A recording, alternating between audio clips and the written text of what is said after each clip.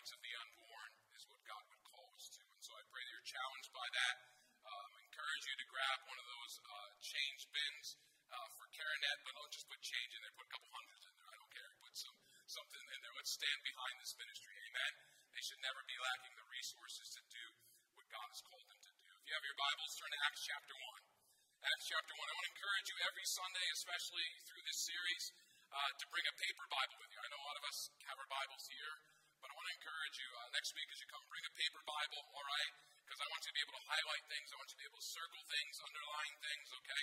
Those of you that are in community groups, you got a journal on just the book of Acts. Bring that on a Sunday morning, okay? So that you can take notes and follow along. All of you should have received a note sheet, hopefully coming through the doors today. And I want to encourage you to have that ready. As we make our way through Acts chapter 1, next week we'll be in Acts chapter 2 and talking about Pentecost. And so I just want to challenge you as we're walking through this, let's be praying and asking the Lord to fill us afresh and anew with His Holy Spirit. Amen. That He would give us a fresh anointing for this season that we're walking through, that we would surrender every area of our lives over to the Spirit's direction. Because here's the reality. We can read the Word of God and we can hear the Word of God and we can even allow the Holy Spirit to speak to us. But understand we also need a willing heart to obey what the Spirit is speaking. Amen. And so maybe get a little more light in the house so you guys can follow along on those note sheets. Acts chapter 1, beginning in verse 4. We're going to go back to the same passage we were in last week. Pastor Sal shared on what it means to be a witness for the gospel, to be an evangelist. And this passage is just so rich that I don't feel like we can move on right away, okay? Next week we're going to go in Acts chapter 2. But I want to pick it up again in Acts chapter 1, verse 4. It says, "And while staying with them," this is Jesus here, "He ordered them not to depart from Jerusalem, but to wait for the promise of the Father, which He said, 'You heard from me. For John baptized with water, but you will be baptized with the Holy Spirit not many days from now.' So when they had come together, they asked Him, 'Lord, will you at this time restore the kingdom to Israel?'" I want you to think about this. This is the resurrected Jesus. He's appearing to His disciples. He's teaching them about the kingdom. This is before His ascension into heaven. But I want you to see this question that comes from the disciples this morning. Because in the midst of all that's going on, it seems to be kind of a strange question given the context. And really, it exposes the disciples' inner agenda, if you will. It tells us what's important to them. As they ask about the kingdom of God, they are looking back and they are hoping that Jesus would reestablish a previous glory, a former glory, and yet Jesus is looking forward to an even more glorious future. I don't know how long they were holding back from asking Jesus this question, but eventually they can't hold it in and somebody blurted it out. We don't know who said it, right? But somebody did. "Lord, will you at this time restore the kingdom to Israel?" Now, as a communicator, or those of you that are teachers, you know, it's good to know where your audience is at, right? It's good to know where your students are at. Because good teachers and good communicators understand this, that just because we say a truth doesn't mean that truth is heard, right? Parents, you know that too, right? Just because you say something doesn't mean that what you said was actually heard or understood. And so even after we communicate something, we need to be able to draw out the perception of what we said. That's one of the purposes of our community groups here, right? To get together and say, what is God really saying through this passage? How do I understand it? How do I apply it to my life? But a good teacher will ask this, do you understand what I just said? And Jesus was so good at doing this. When you look at His teaching throughout the gospel, He would always follow truth with an action, right? Because He understood that in learning, hearing, and doing can be separate in our lives. And so He's teaching on the kingdom of God. He's teaching on the power to live in that kingdom. And the disciples at this moment are confronted with just how dependent they are on God to lead them through this season. But Jesus was teaching something and they completely miss it. They did not understand what was about to happen to them and through them by the Holy Spirit. And this question exposes really how little they had been listening. How little they had been listening through His ministry, and even now during this special time as He is preparing them for Pentecost. I mean, just look at the way they throw it back on Jesus. Will you, Lord, will you at this time restore? What patience Jesus has with his disciples. You see, their desire in this moment is exposed. They're longing for the physical kingdom of God with Christ reigning on the throne on earth. After all, this is what the rabbis had taught. And it seemed clear in the scriptures. Yes, they had learned of the suffering servant. And now they understood how that had been fulfilled in Jesus as he dealt with the sin of the world on the cross. But right away, they moved into the next prophecies, which were all about the reign of the Messiah on earth. And in their mind, they're thinking that this meant something like a second King David. After all, Messiah was referred to as the son of David, right? And so the disciples' question was based on some strong presuppositions that they had wrestled with all throughout Jesus' ministry. I think some background might help us a little bit here. Because this idea of God being the King of Israel, it goes back to early history of Exodus. Exodus 15:18, the Lord shall reign forever and ever. And so God's chosen people were so set on their thinking about this kingdom on earth and what it was going to look like. Because the closest they ever got to that kind of kingdom was when David sat on the throne. But understand that didn't last long, right? Soon the kingdom was divided. Israel lost its political power, it lost its independence. And so as they're thinking about the kingdom of God, I want you to understand they are envisioning that this would be some kind of return to the time when David sat on the throne. The time of Israel's glory, if you will. That's why there were so many questions by the leaders of Israel about whether Jesus was a true son of David, right? They wanted to know if he's going to take the throne. Because this was the expectation of Messiah, that he would return Israel to a place of grandeur, a place of power, a place of political freedom. The peace that he was to bring was understood to be the result of victory over other nations. And so they have this idea of Jesus reigning over Israel, and Israel being this military power in the world. That's their vision, and that's their hope of the kingdom of God. You see it right away with James and John, right? They're arguing over who's going to sit at his right and who's going to sit at his left, right? When the Messiah comes to full power, Jesus says to them, you don't know what you're asking, right? And at that time, they didn't know what was coming. And here in the beginning of Acts, they still don't understand what the kingdom of God is all about. Will you at this time restore the kingdom to Israel? There are some that would say that Judas may have been trying to force Jesus' hand. That the reason that he betrayed Jesus in the garden was to try to get the Sanhedrin to arrest him, because Judas had this expectation maybe that if Jesus was just pushed a little bit more, if he really is Messiah, he's going to call down legions of angels from heaven, and he's going to begin this revolt that would cause Israel to rise to power again. But we know Judas's plan didn't work here, did it? At least not the way that he expected. Because he had put his hope in a very different kind of Messiah than the one that Jesus came to be.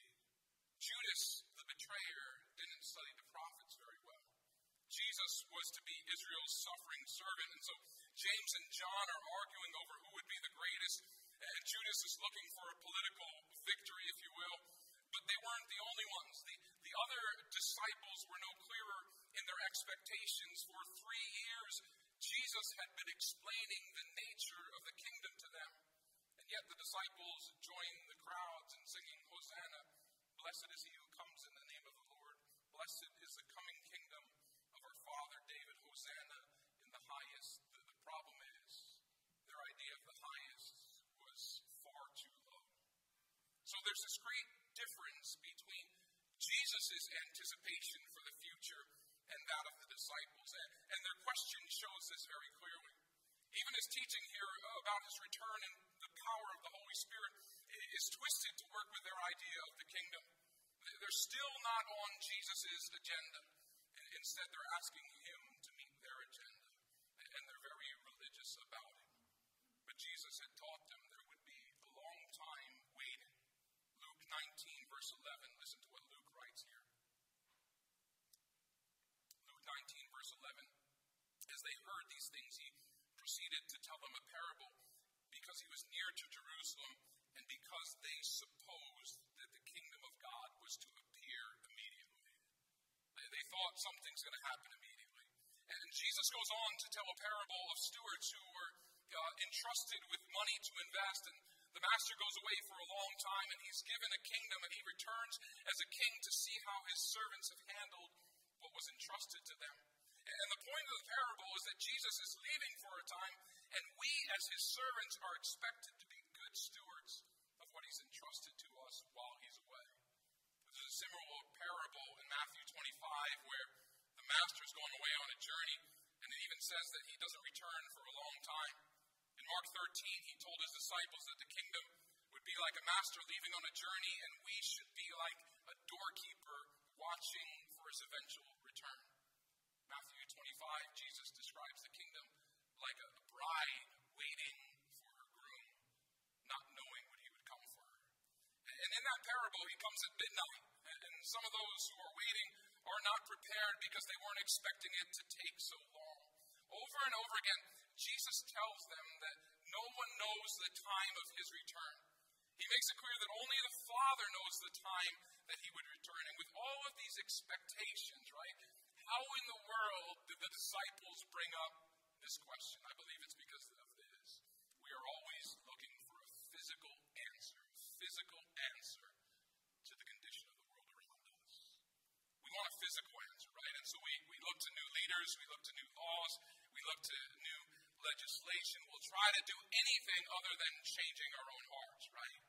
You see, the physical kingdom that the disciples were asking about is coming one day, but the kingdom of Jesus was already there.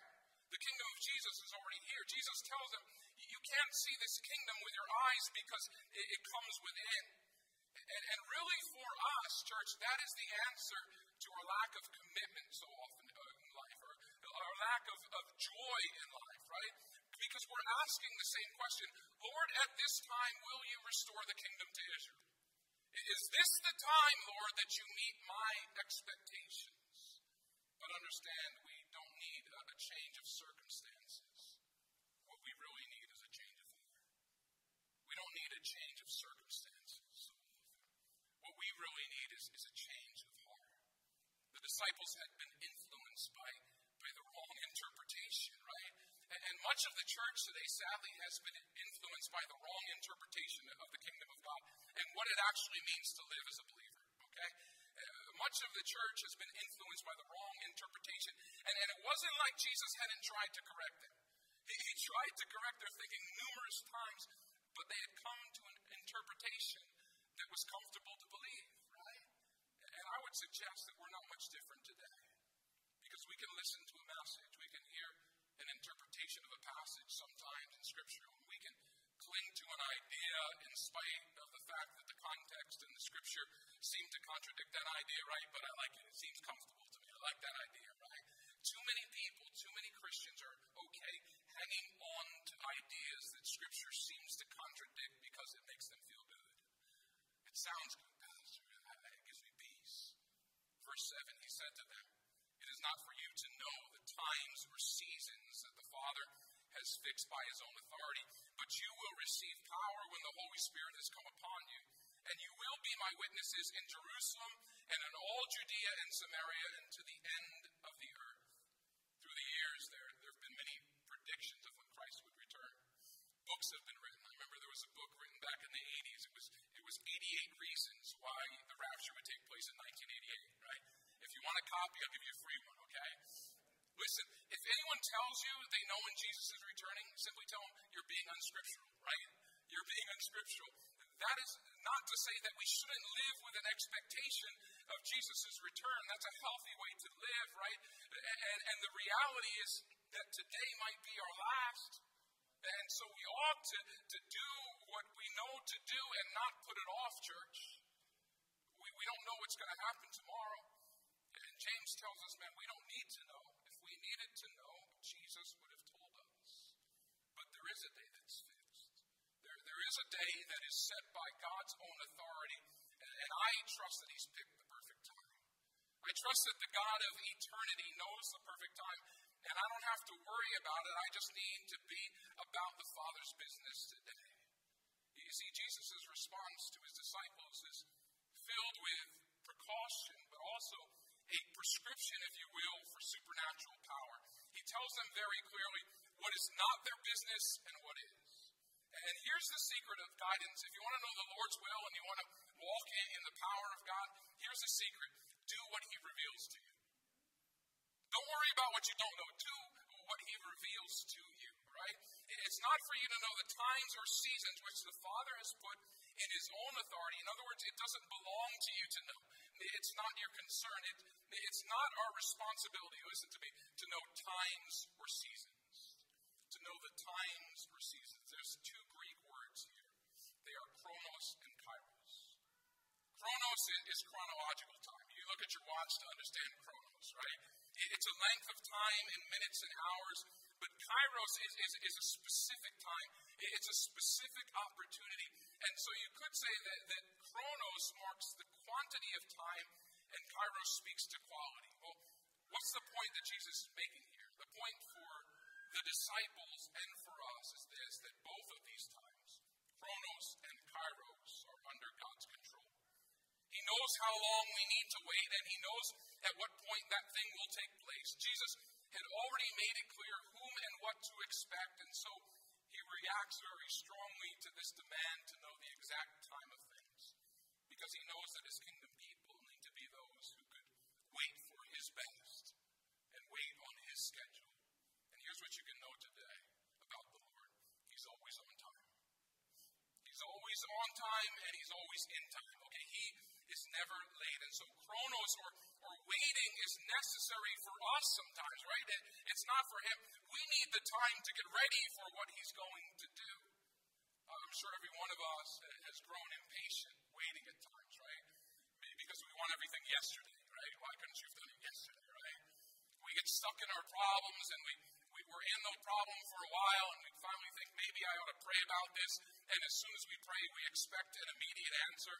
But so often the Lord waits until we're ready to receive that answer. And what Jesus is saying to his disciples and also to us in his response is this, that the power of the Holy Spirit will be entrusted to those who can accept his authority over time. Let me say that again. The power of the Holy Spirit will be entrusted to those who can accept his authority over time. Because when we find ourselves in a desperate situation, we will talk to the Lord about Kairos time. Okay, God, I need this to happen by the end of the month, right? You set a time and a season for things. I can wait till the end of the month, Lord, for the new job, but not any longer, okay? You got till the 31st, right? But if we are able to trust him, understand that in the waiting time, we often see him do more than we would anticipate. There are situations, there's relationships that come to my mind where I've had to wait beyond the time that I thought was the best. I wanted an answer from God right away, but God wanted the best answer. And so when those answers did finally come, they weren't on my schedule, but they were better than I expected. There are times that I can look back on my life, and if I had got the answer earlier, it would have been the wrong answer. Are you with me today? Because the Lord not only knows what he's doing, he knows when he's doing it, okay? Oswald Chambers put it this way. He said this, we are in danger of forgetting that we cannot do what God can do, and God will not do what we can do. Hear me? It's in the chronos, it's in the waiting that we do what we can do while we wait for God to do what only he can do in his timing and in his power. But understand this, the Holy Spirit is given for a very special purpose. Jesus makes it clear. You will receive power, and you will be my witnesses. The power, the Greek word there is dunamis, okay? It's where we get the word dynamite, right? The explosive power of the Holy Spirit is given specifically to be witnesses of the gospel of Jesus Christ. It's the same supernatural power that was revealed in Jesus' own life. Now, you may ask, why do we need that power? John 14, verse 12, Jesus said, truly, truly, I say to you, whoever believes in me will also do the works that I do, and greater works than these will he do, because I'm going to the Father. Whatever you ask in my name, this I will do, that the Father may be glorified in the Son. If you ask me anything in my name, I will do it. Jesus is saying that he will continue to do what he did in his ministry,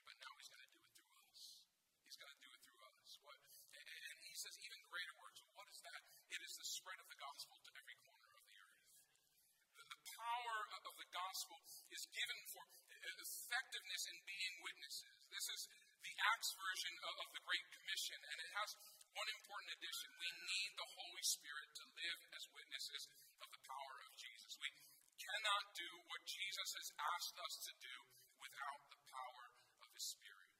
John 15:5, Jesus made it clear that without Him we can do nothing. And so I want to encourage you today to stop worrying about when Jesus will return and start living as a witness of His transforming power in your life today. Amen. Show people by the way that you live what it would be like if Jesus was doing what you're doing, right? Now, the Greek word for witnesses is martyreu. Now, what does that sound like? Martyreu. It's where we get our word martyr. Because those who faithfully witness Jesus to others, especially in the early church, were often put to death for their faith. And church, I think we need to understand that we must be ready and willing to pay the ultimate cost as we proclaim the gospel. But we shouldn't miss the other application here. Each of us is to die to ourselves and become available to share through our lives and through our actions what Christ means to us and to others. When we talk about the Spirit of God, understand this, there is an inflow of the Spirit of God in our lives, but there also ought to be an outflow or an overflow, if you will. And the dynamic power of the Holy Spirit is given in a constant flow as long as we are engaged in communicating and being witnesses to others. If you're following a note sheet, I've ever said this, we are called to be conduits and not containers. We're called to be conduits and not containers. We're called, church, to be channels of the Holy Spirit, not holding tanks, right? Fill me up, God, and then we just hold on to it. I have enough for next week, right? Understand this, a flowing river will always purify itself. A flowing river will always purify itself. Swamps have inlets, but they don't have any outlets, right? The Dead Sea is the body of water. It's the lowest elevation of a body of water on earth, meaning it has an inlet, but it has nowhere to flow out to. And so because of that, it cannot sustain life, right? It's got an inflow, but no overflow.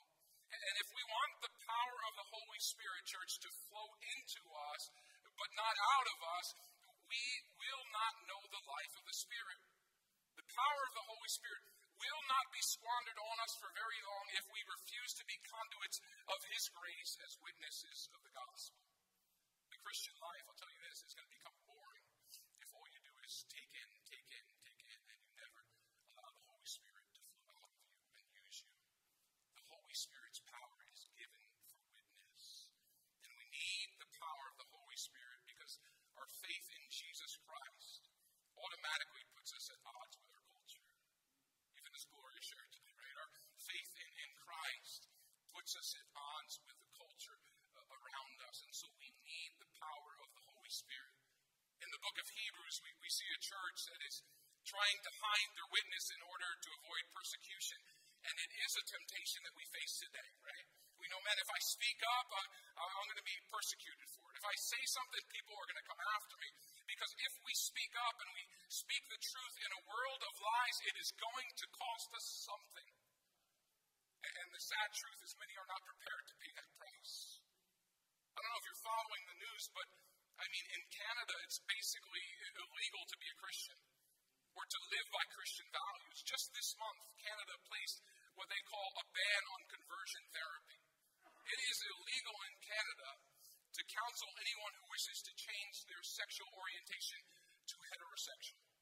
In other words, if someone's living in a homosexual lifestyle and they want help to get out of it, and you counsel them or give them help in that, you can face 5 years in prison. Now, it's interesting because it only works in that direction. There's complete freedom to counsel anyone towards homosexuality. There's complete freedom to counsel anyone towards a transgender lifestyle. That you can do, but the law prohibits it the other way. Think about this. In a day when personal autonomy is being celebrated and promoted, the freedom to seek help to overcome homosexuality is outlawed in Canada. And if you don't think we're very far behind, just begin to do your research. Many states in the United States that are going the same direction. Increasingly, church, you need to understand this, our faith in Jesus Christ, holding a biblical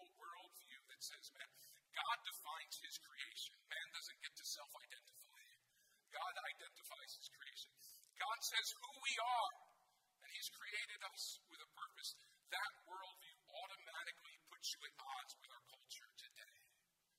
And so Jesus says, here's the reality. You're going to go and you're going to be my witnesses. Underline that word, my. Circle that word, my, right? And understand this, we belong to him, church. We really have no right to promote ourselves or our own agenda.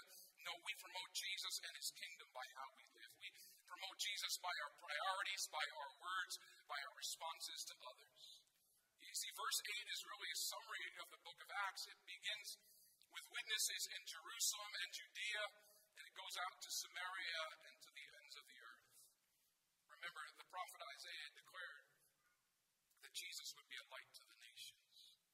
Yes, his earthly ministry never left Israel, but Jesus is now alive and well, and he's working through his body, the church, throughout the entire world. It is the church, through the church, that Jesus becomes the light of the world. In fact, Jesus emphasized in Matthew 24:14 that his return wouldn't come until the good news of his salvation spread throughout the entire world. And here's the reality. It can happen in our lifetime. It can happen in our lifetime. At the beginning, the apostles were reluctant to leave Jerusalem. It was Philip who actually was the first to take the step to go to Samaria. We're going to see that in Acts chapter 8. And when he does, the Holy Spirit moves in such a way that he asks the other apostles, I need your help, right? It's persecution that finally drives the apostles out of Jerusalem and starts them on their missionary journey. And understand this today, if we won't obey God, he's going to help us obey him.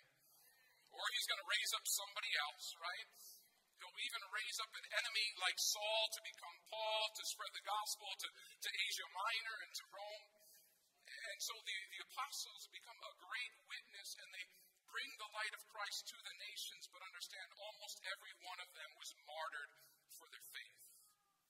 John records his own version of the Great Commission, if you will. In John 20, verse 21, Jesus said to them, peace be with you. As the Father has sent me, even so I am sending you. Understand that just as Jesus came to do the will of the Father, as he lived as a witness of the Father, and he died for our sins, so now we are sent to live as witnesses of Jesus. We're sent to share the message of mercy and forgiveness. Jesus was sent to do the will of the Father, and now we're sent to do his will as well. John 3:17 tells us that Jesus wasn't sent to condemn, but to save. And that's our mission, church. It's a rescue mission. That we would lay down our lives at the feet of Jesus, just as Jesus laid down his life for the will of the Father. Oh, that would be our desire, to hear his instructions and to obey with a willing heart. Next week we're jumping into Pentecost. We're jumping into the Pentecost chapter. I want to encourage you to read chapter 2. There's different understandings, understand this, of what it means to be baptized in the Holy Spirit. But let me just say, if you are constantly struggling with the same sin over and over again, and you're failing and you're falling, you can call out to God and receive the power of the Spirit to overcome that sin and to be a witness. Because the reality is we all have weaknesses. We all have weaknesses. We will not be free of temptation in this lifetime. The world around us, the flesh, the enemy, he's not going to give up. But if you look and you see that your life is producing more fruit of the flesh than fruit of the Spirit, then just ask God, God, would you fill me afresh with your Holy Spirit?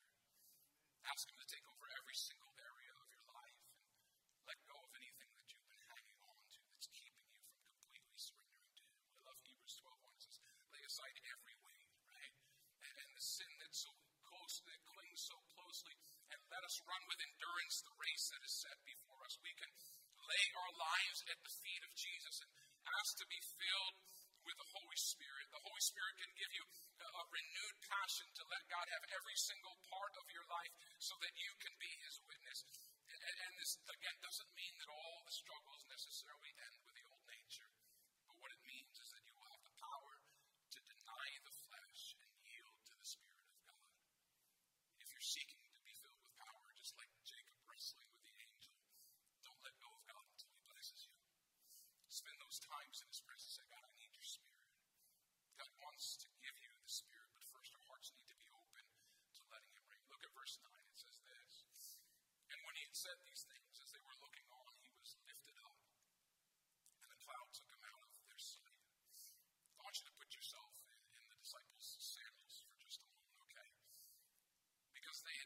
their master crucified on the cross. They watched him die. It was this enormous shock. It was this disappointment that they faced. And then they find out that he's come back to life, and they're stunned, even though they shouldn't be, because he told them what would happen, right? He appears at different times over a period of 40 days, and just outside of Jerusalem, they're told to wait for the promise of the Father.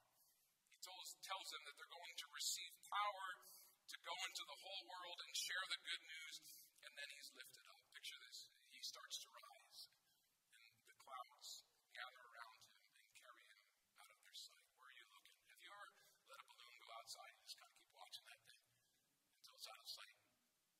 Can you imagine what it was like for the disciples? Here's Jesus, and just stay there for a while.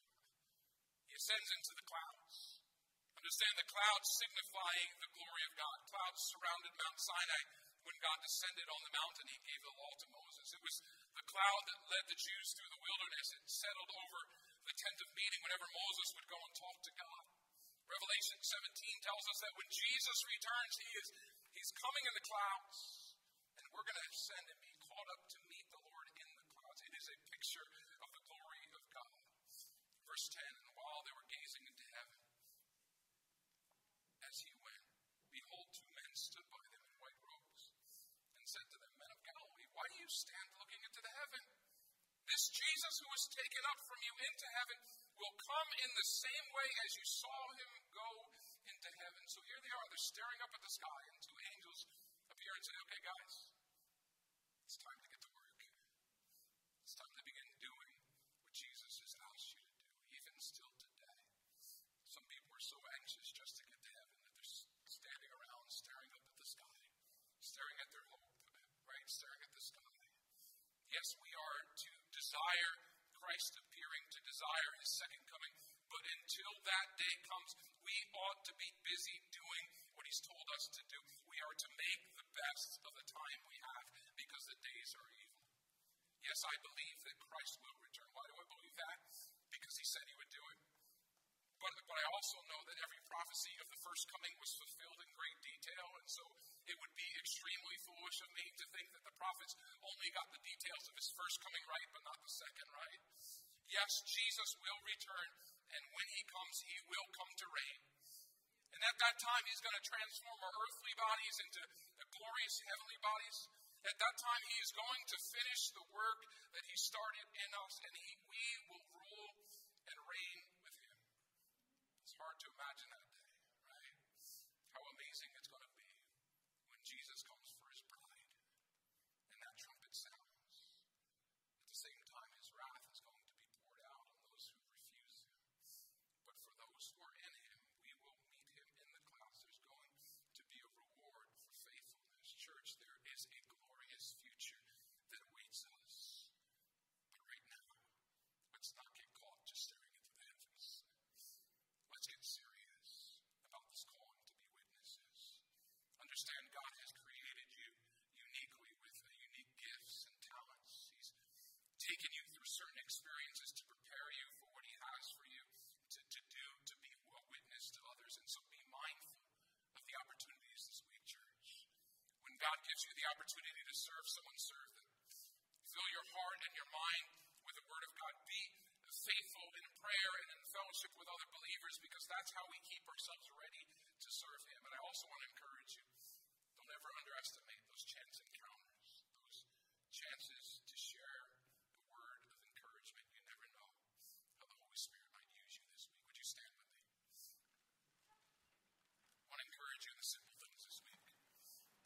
As you go out, maybe the Lord will lead you to approach someone and just say, how can I pray for you? Let someone know that God loves them. Open the door of the opportunity to share even more. I want you to know that when you do, you will find that you will receive power to be a witness. Holy Spirit's power will flow through you. And what I tend to find is you're going to walk away from those opportunities. Sometimes you're going to say, I wish I said this, or I wish I said that. But you're going to walk away from those opportunities full of joy that you've been able to participate with God and to touch another life. As we prepare for the Pentecost passage next week, let's continue to pray that God would fill us with his Holy